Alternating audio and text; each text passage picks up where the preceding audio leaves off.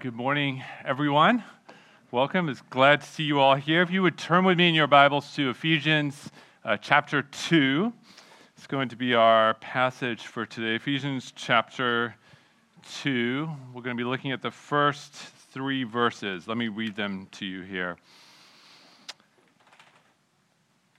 And you were dead in the trespasses and sins in which you once walked, following the course of this world, following the prince of the power of the air, the spirit that is now at work in the sons of disobedience, among whom we all once lived in the passions of our flesh, carrying out the desires of the body and the mind, and were by nature children of wrath, like the rest of mankind.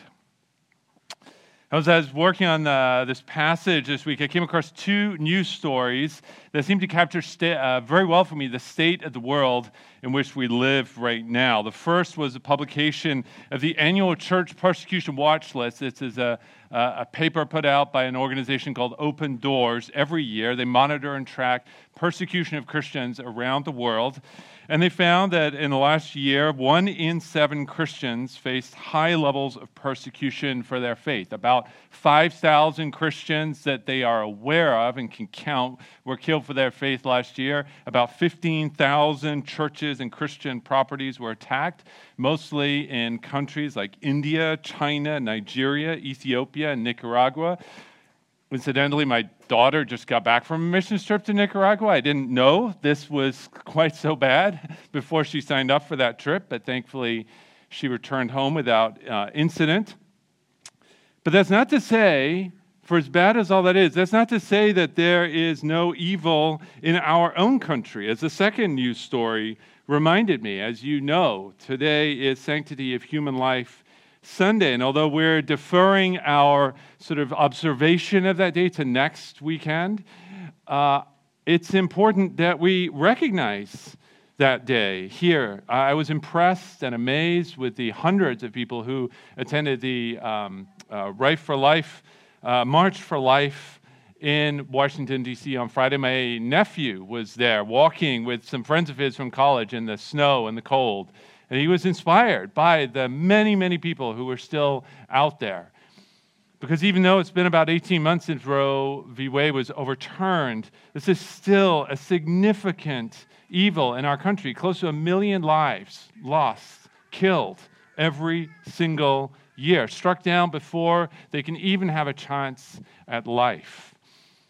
So we have growing persecution globally, a seemingly endless cycle of death and destruction here at home. The world is a complete mess, right? And that's aside from all the normal violence and sickness and struggle we see on the news or experience in our own lives, the car accidents, the cancer, the broken marriages, and on and on. And if somehow you're shielded from all of that, then there's a daily battle that we all face ourselves with sin and temptation.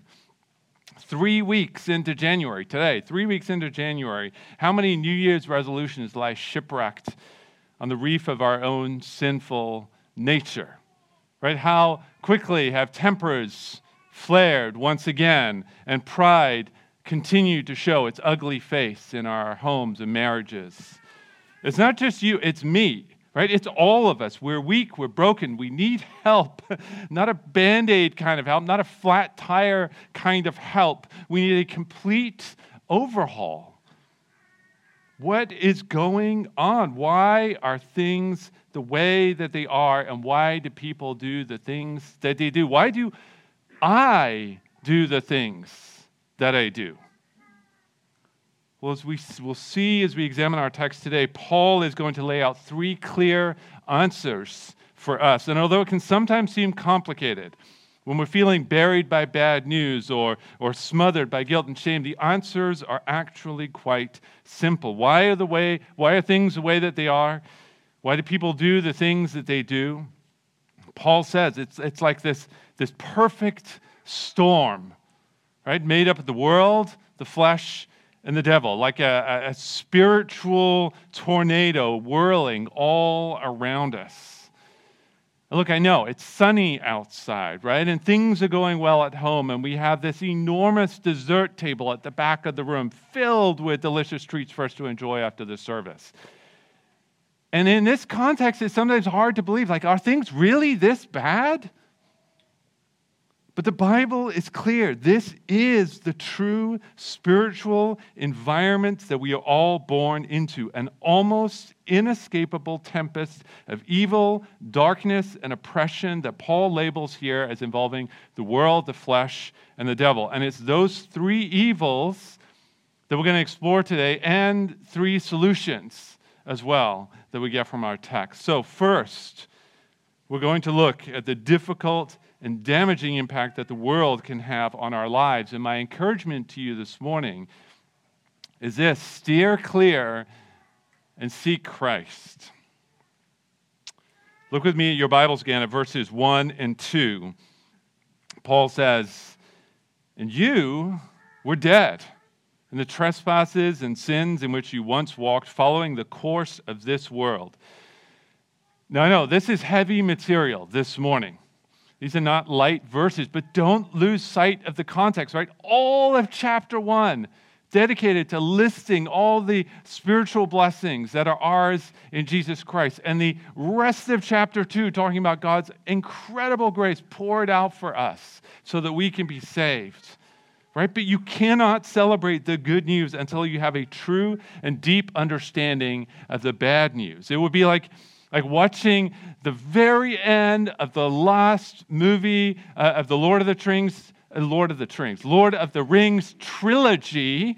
That's a whole different movie. The Lord of the Rings trilogy, and the hobbits are all like celebrating, and there's this grand reunion. And if that's the only scene you saw, you'd be like, great, I'm happy for them, I think, but I have no idea what's going on. You have to understand just how dire and bleak and hopeless the situation was leading up to that moment to be able to give thanks and celebrate for being rescued out of it. And so that's where Paul starts here in verses 1 through 3 with the bad news. And he does not beat around the bush. He says, look, before Christ, he tells the Ephesians, before Christ, you were dead.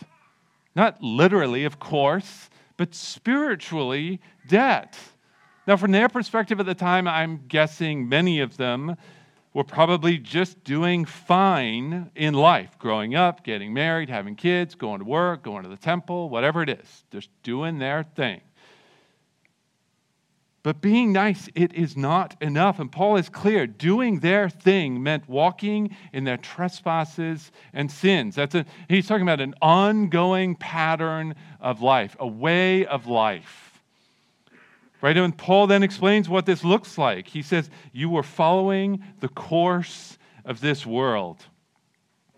Now, one of my favorite rides at the water park is the lazy river. Wouldn't you just die I would give anything to go be in that place right now. But it's awesome. You just hop in that tube and you don't do anything. You just like float down the river. You just go wherever it takes you, round and round. It's fantastic. But that's essentially what happens if you're not walking with Christ. According to this text, you are being pulled along by the course of this world. The world here standing as this big sort of catch-all phrase to describe everything and everyone opposed to God. It's people, sure, but it's also everything that people come together to create in this world. So the world includes all the world's religions, all political systems, philosophies, methodologies, educational systems, cultural values, and practices that are opposed to God or apart from God.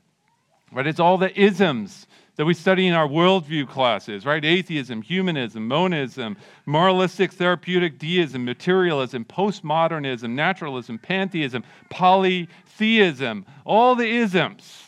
Right? Following the course of this world means being driven along by the prevailing winds of our culture. Not just our culture, like this is an American problem. This is a global problem, whatever culture you happen to be living in.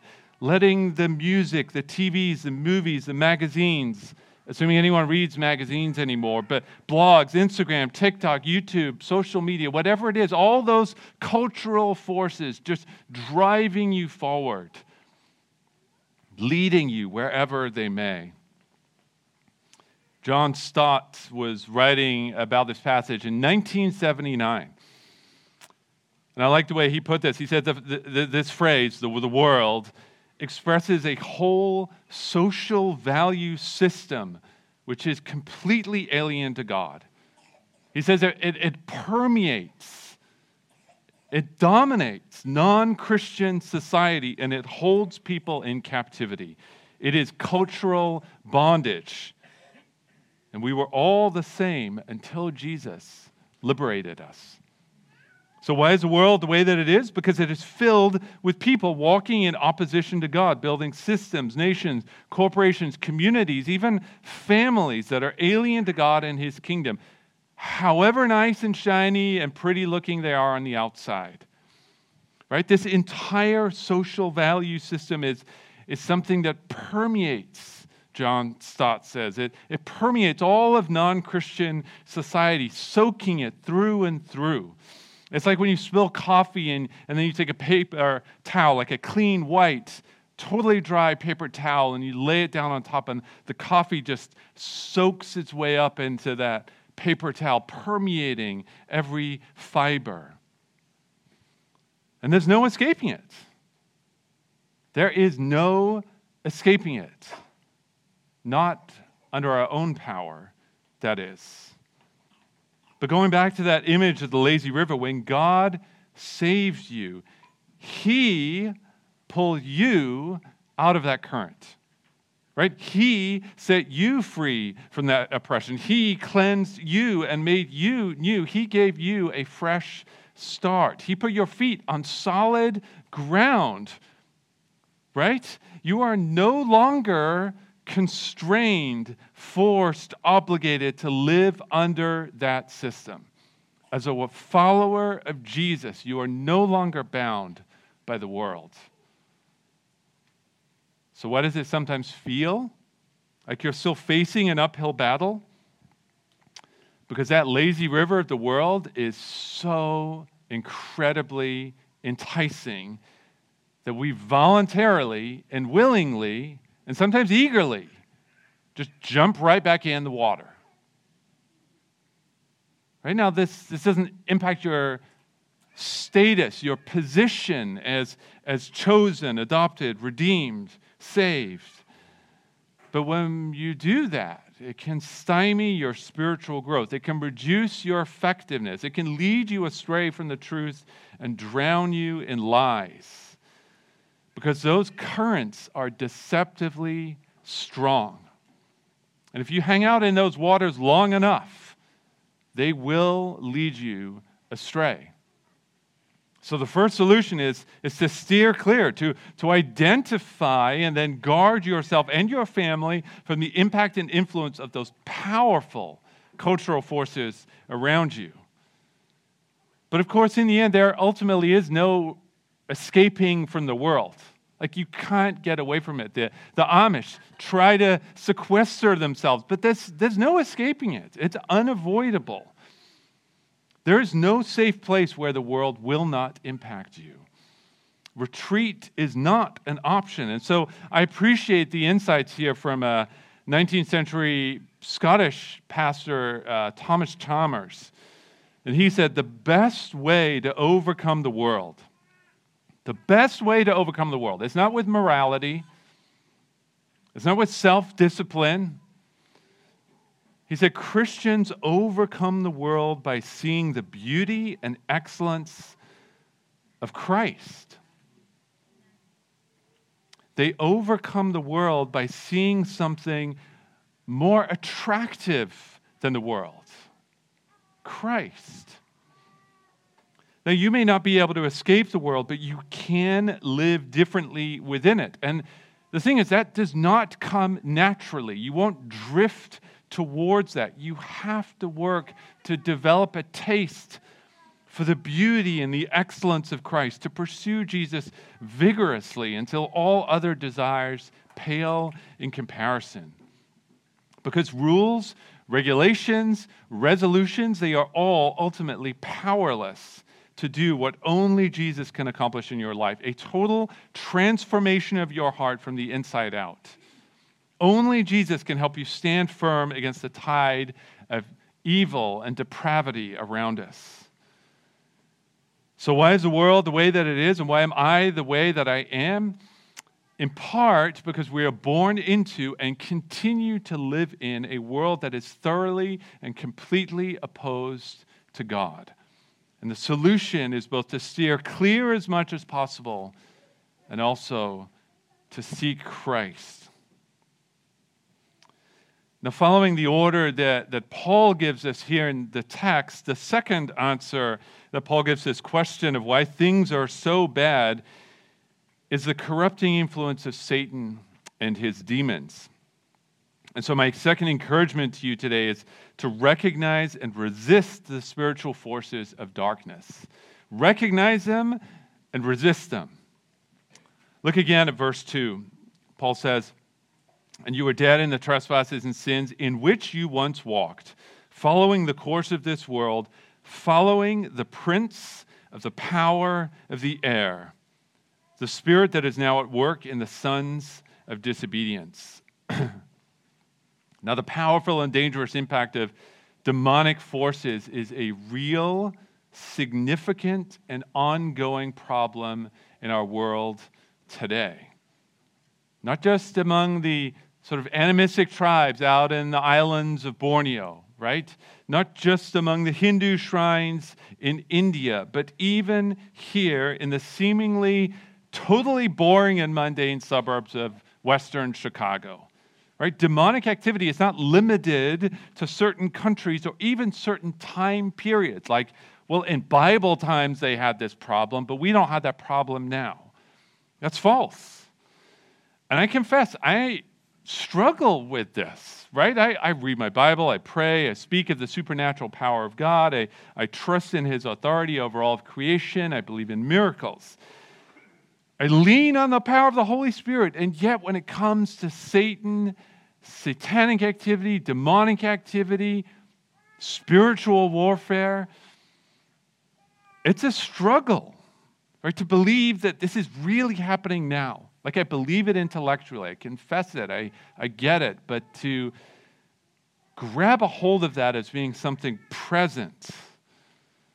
And I've been wrestling with this as we've been going through Ephesians. We're only a chapter and 3 verses in, and it's already an unavoidable topic. And it's going to keep coming back up. And that makes sense because Ephesus was dominated by pagan practices, magic arts, occult activities, pagan worship. But it's just as unavoidable for us here in Wheaton, West Chicago, Winfield, wherever you live.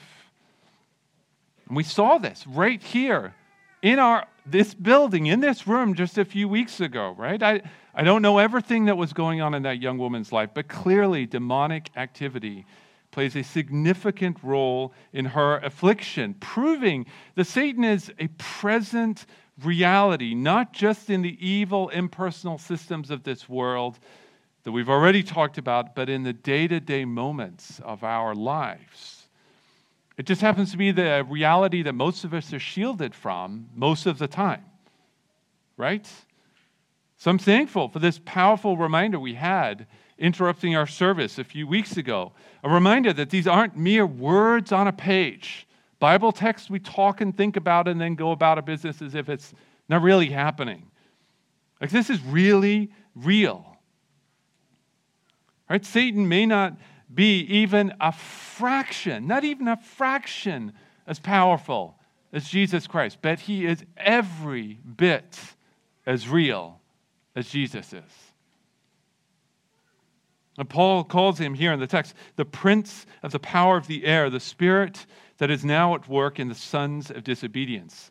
Now, in the New Testament, Satan is often called the prince of demons and the ruler of this world, not in an absolute sense, of course, right? Satan isn't in control of this world. God is in control of this world. God alone is sovereign over all of creation. But for this brief amount of time until Jesus returns, Satan has been allowed to exert a limited amount of power. As Peter says, he prowls around like a roaring lion, seeking someone to devour. This is his realm, right? And so I imagine like a wildlife park, right, where lions, they can roam freely on acres and acres of land. Not a zoo, but like one of those big places. And the lions, they have the illusion of freedom, right? They consider themselves, I'm sure, to be absolute rulers, and they're at the top of the food chain for sure. And if you enter that enclosure, you do so at your own risk because you're facing certain death. But is that lion really free? I mean, of course not, right? He's not in a little tiny cage in a zoo, but he's still bounded in on all sides. He lives and breathes and moves at the discretion of the owners and managers of the wildlife park, who've tagged him and track him and know when and where and how to capture and control him, and if necessary, if there was a problem, to put him down. Now, of course, that's just an illustration, right? And unlike that lion, Satan can do nothing apart from God's allowing of it. That's what it means for God to be sovereign. In the spiritual realm, God has absolute control over Satan's every movement. But this prince of the power of the air is for the time being allowed to exercise authority over fallen creation, wreaking havoc wherever he goes. So he takes all that is pure and noble and holy and beautiful and good, and he corrupts, he lies, he deceives, and he destroys, and he bites and tears and undermines and dirties everything he touches. And so is it any surprise then that we see so much evil, pain, and suffering in the world today? The Bible is clear that without the redemptive work of Christ in our lives, we live under the governing authority of Satan. Without Jesus, we are called sons of disobedience, subjects of Satan's kingdom, a kingdom thoroughly opposed to God. And I have to say again, I'm not just talking about like the obviously evil people, the criminals, the people in jails or whatever. Anyone not walking with Jesus walks according to the leading direction and guidance of Satan. That's not a popular opinion. That's not an easy opinion to stomach, but it's what Paul explains for us here. The Bible is clear. There are two categories of people in this world only: lost and saved.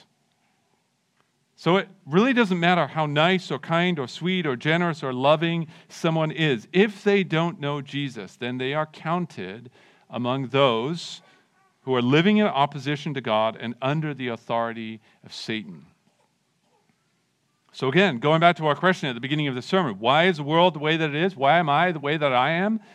In part because of Satan and his demons. Right? We can't say everything is their fault, but they play a significant role in the sin and the brokenness that we see all around us. And we ignore or downplay that reality at our peril. Because although you and I no longer follow the prince of the power of the air, he can still harass, hassle, and disturb us. Right? We can open ourselves up to his influence when we engage in sin, when we refuse to listen to the convicting voice of the Holy Spirit, when we harden our hearts to sin, when we jump uncritically and unthinkingly into the culture around us, passively absorbing the messages and voices of those who don't know God, who don't love God. But we're not left alone or helpless or hopeless in this battle. Right? Just turn back a few verses in the text. And look again at the prayer and the promise Paul outlines in verses 19 through 23. You and I do not need to live in fear of the prince of the power of the air. For God has him on a leash. His power, insofar as he has any power at all, it's contingent power. It's limited. It's constrained by the all-surpassing power of God. And we're going to get into more detail about how to fight back against Satan and his demons later in this book. But at the heart of the matter is pushing back against the lies the great deceiver keeps lobbing at us. You're not good enough. You're not smart enough. You're not kind enough. You're not generous enough. You'll never be enough. You're not forgivable enough. You're not Christian enough. You're not loved enough. Pushing back against those lies, clinging tightly to the truths of Scripture and claiming the promises of God for ourselves. Speaking scriptural truth, like literally saying the words of Scripture out loud as a way to battle against this great enemy, trusting that He who is in you now as Christians, the power of the Holy Spirit Himself, God Himself, is greater than he who is in the world, the ruler of this world. Now, the third and final answer that Paul gives regarding the question as to why the world the way that it is the flesh. He says the problem, it's us, it's you and me, it's people, it's fallen humanity. The systems of the world play a role, sure. Satan plays a role. Sure, but ultimately the buck stops here in the human heart. Right? We can't point the finger elsewhere or blame anyone else. The devil didn't make you do it. You made yourself do it. Right? Why? Well, let's be honest. When you sin, it's because deep down you wanted to sin. Right? Satan may have coaxed, cajoled, encouraged, poked, prodded, nudged you in that direction, made it look amazing. But in the end, all he did was fan into flames those desires that were already alive and at work in your heart. And the solution to that problem is not more willpower, it's more spirit power. Right? It's not more grit and hustle, it's more gospel. So my third and final encouragement to you today is to live in light of your true identity as a child of God. Look at verse 3. Paul says, among whom we all once lived in the passions of our flesh, carrying out the desires of the body and the mind, and were by nature children of wrath like the rest of mankind. Now before Jesus rescued the Ephesians from the dominion of darkness, they used to live according to their own sinful desires, not desire in the personal sort of romantic or intimate sense. The word passion here is a little misleading, I think, because in English that means something more romantic in nature. But Paul is really talking about all the internal driving forces in your life, your thoughts, your feelings, your urges, your needs, your wants. And that word flesh, the desires of the flesh, the passions of the flesh, that's another tricky word to translate because we think sort of when we hear the word the passions of the flesh, we're thinking carnal desires, right? But the majority of the time in the New Testament, flesh is really just a shorthand way of referring to our sin nature. It's a theological term to describe everything that's broken within us. Everything has been broken since the fall. And as Paul explains, we didn't just possess these broken desires, like walk around carrying them, like, well, it's too bad you have these broken desires. We acted out on them also. He says, carrying out the desires of the body and the mind. We didn't just think wrong thoughts, we put those wrong thoughts into action. Again, before Christ, that is. But praise the Lord, because even before Jesus rescued us from such a predicament, God was still at work, right? Keeping most of us from the very worst inclinations of our hearts. So we have the law, we have peer pressure, social pressure, our consciences, right? Convicting us, common grace, all working to put the brakes on the intrusive thoughts and feelings that threaten to derail us at any moment. Which is why your aunt, who's not a Christian, is nevertheless still a wonderful person to be around. Right? It's why your agnostic coworker is still fun and easy to hang out with. It's why kids growing up in Christian homes are generally speaking pretty good, even if they're not yet saved. That's God's grace at work in their lives, in your homes, in your families. And I'm so thankful to God that He keeps things from getting worse than they already are. But none of that makes the lost any less lost. Right? As Paul says, you were, before God saved you, you were by nature children of wrath, like the rest of mankind. Why? Because none is righteous, no, not one, right? All have sinned and fallen short of the glory of God.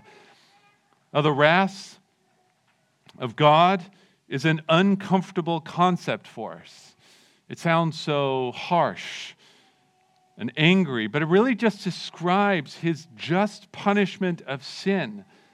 Evil in the world, in whatever form that it takes, it has to be eradicated. And it will be unloving if God simply looked the other way or downplayed it or minimized it or covered it over or pretended like it didn't happen or just kept lowering that bar lower and lower and lower until we could, low enough that we could just sort of stumble our way over it.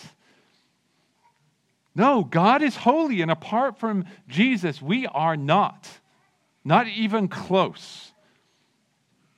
So please listen carefully. If you are not yet a Christian, then you are spiritually dead and lost in your sins. You are walking in the course of this world. You are under the dominion and authority of Satan. You are powerless before the sinful passions and desires and urges of your flesh and your mind and your heart. And so I urge you to repent, to turn away from that life, to put your trust in Jesus, to be rescued from this darkness. But here's the good news, the solution for your battle against the flesh. Look at your Bibles again. I love this. Paul says in verse 1, he says, you were dead, not you are dead. And here in verse 3, he says, you all once lived in the passions of your flesh, not we all continue to hopelessly live in the passions of our flesh. Look, if you are already a Christian, then that life is in the past. It is gone, completely eradicated. It is in the past, firmly, squarely, completely. You were dead once upon a time. You used to walk in the ways of this world. You once upon a time used to live under the powerless to the passions of the flesh. But as you can read for yourself in Ephesians 1, that is not true anymore. Right? You've been chosen, redeemed, blessed, forgiven, adopted, and sealed. You are a son or daughter or God. You are loved by your heavenly Father. And He has given you access to His all-surpassing power through the Holy Spirit to help you live for Him from now on. Look, yes, you are still prone to wander, right? As the song goes, still prone to leave the God that you love. But your status has changed. Right? Your primary identity is no longer sinner, but saint. Right? Satan wants to convince you you are still dead in your sins, that you're still in that grave, that you will never get out, that there is no hope of parole, no hope of change. But that is a lie that you and I have to reject repeatedly, perhaps even every day, multiple times during the day when things get difficult. Right? Victory comes from living in light of your true identity as a child of God. We have this poster up on the wall and at home. Maybe some of you have the same poster or something similar as a reminder of our true identity in Christ. Look, do you sin? Yes, of course. You are not perfect. You are not perfect. You are not perfect. I'm not perfect. Right? You're going to keep sinning until you see Jesus face to face in your resurrection body.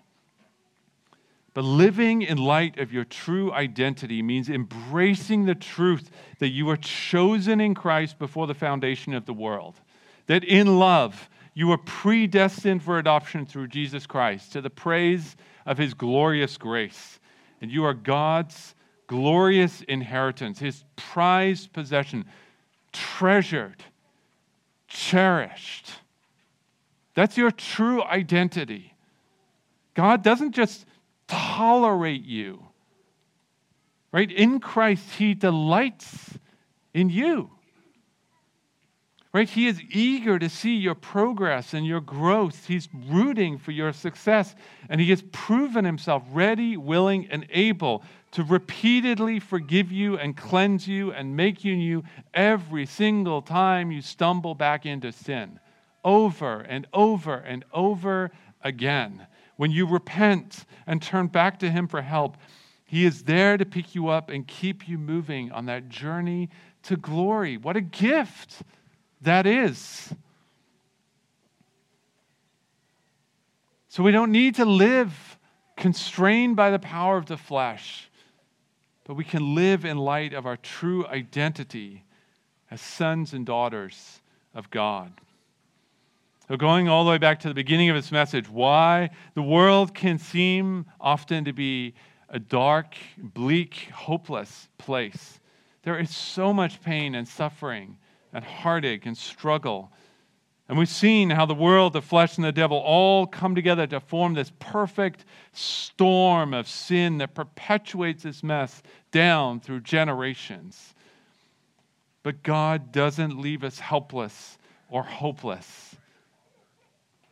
When the time was right, he sent his son to die for our sins so that we could be set free from bondage to these forces of evil and be made alive in Christ. And that same power continues to operate in each and every one of us today, which means there is no situation too bleak, no predicament too difficult, no problem too complicated that God cannot work to bring healing and help and hope through it all.